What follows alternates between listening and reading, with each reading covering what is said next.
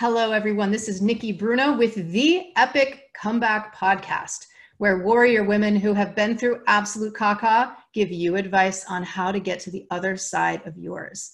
I am honored and excited and super stoked to have a really special guest with me today.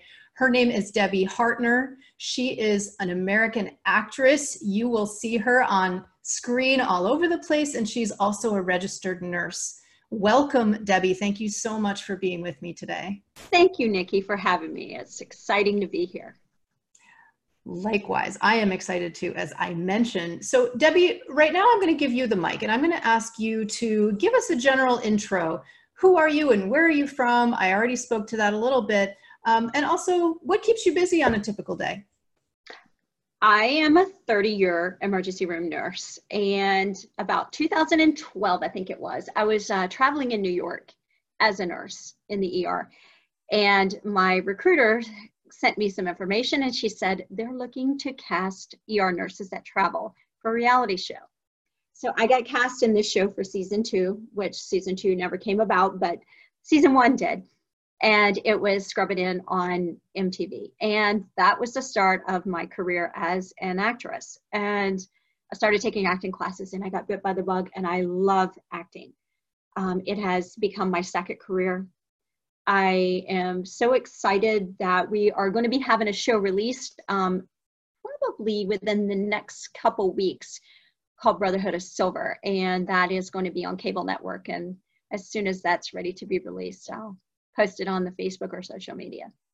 That is super exciting. And I wanted to ask you, so by the way, we're recording this show in the midst of COVID-19 quarantine, pandemic time. And I wanted to ask you, did COVID kind of delay anything with the release of your show? It did. And it also has pretty much shut down all filming, casting, and all of that for independent and also for series films and productions. So that has kind of put a halt to it for right now.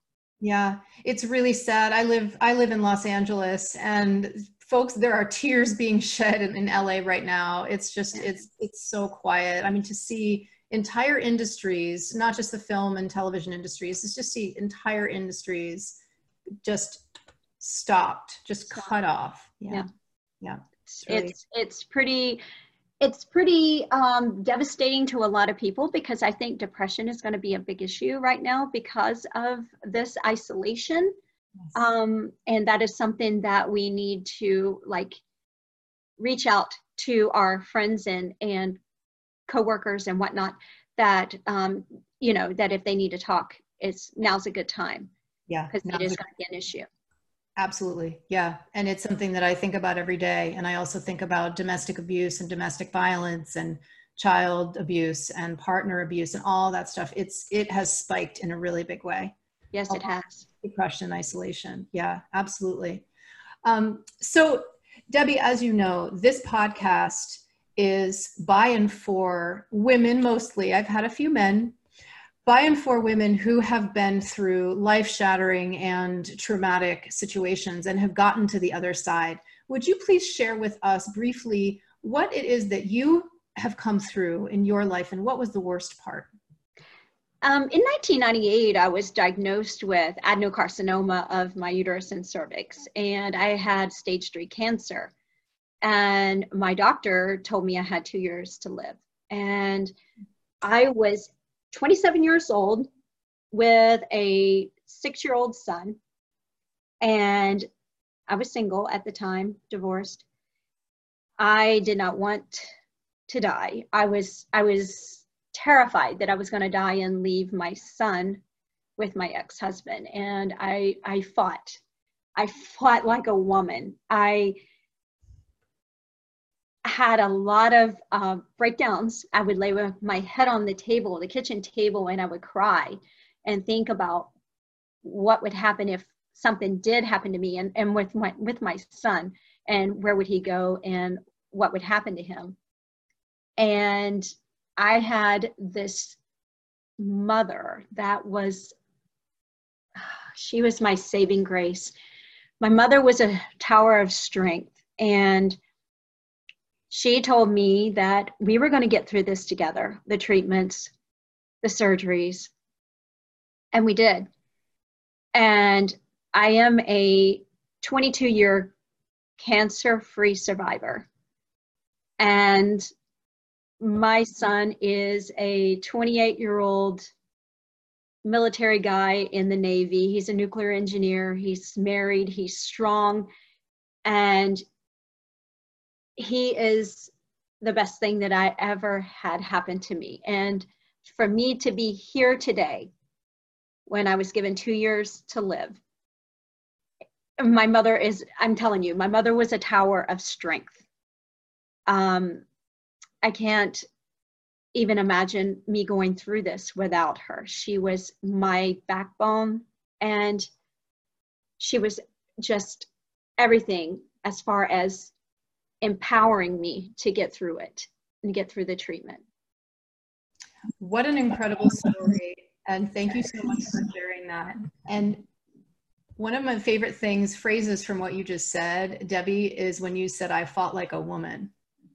Yeah. Because, and I don't want to make any assumptions about what you mean by that, but as a woman, that really struck me, because there's something about feminine energy, and there's something about mama bear energy. The fact that you had a 6-year-old at the time, and when you have children, there are just certain things that become non-options. It's not an option to die of cancer when you're a single mom of a 6-year-old. It's just exactly right. Not an option. So that really struck me a lot. And also, you've mentioned your mother being a tower of strength, and I would offer up that for you to go through the cancer diagnosis and treatment and make it decades beyond the 2 years that you had to live, had to have taken an incredible amount of strength and warrior energy on your part. And what I'd love to ask you now is to get to that other side, and then to be, away, and then to be away from it in time. What's the best thing about being on that other side? What have you learned? What have you gained? I know that no matter what happens to me tomorrow, that I survived that, and I can survive anything. And I have been through other things past that. I've had a stroke before in 2006.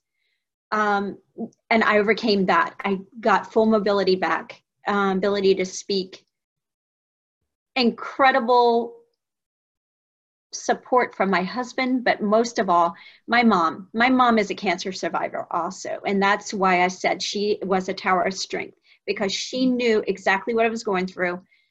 She knew how to pray. She knew about everything that I was going through and how to get through it. And she was my navigator through the entire process. Really, really fortunate. Really, really fortunate.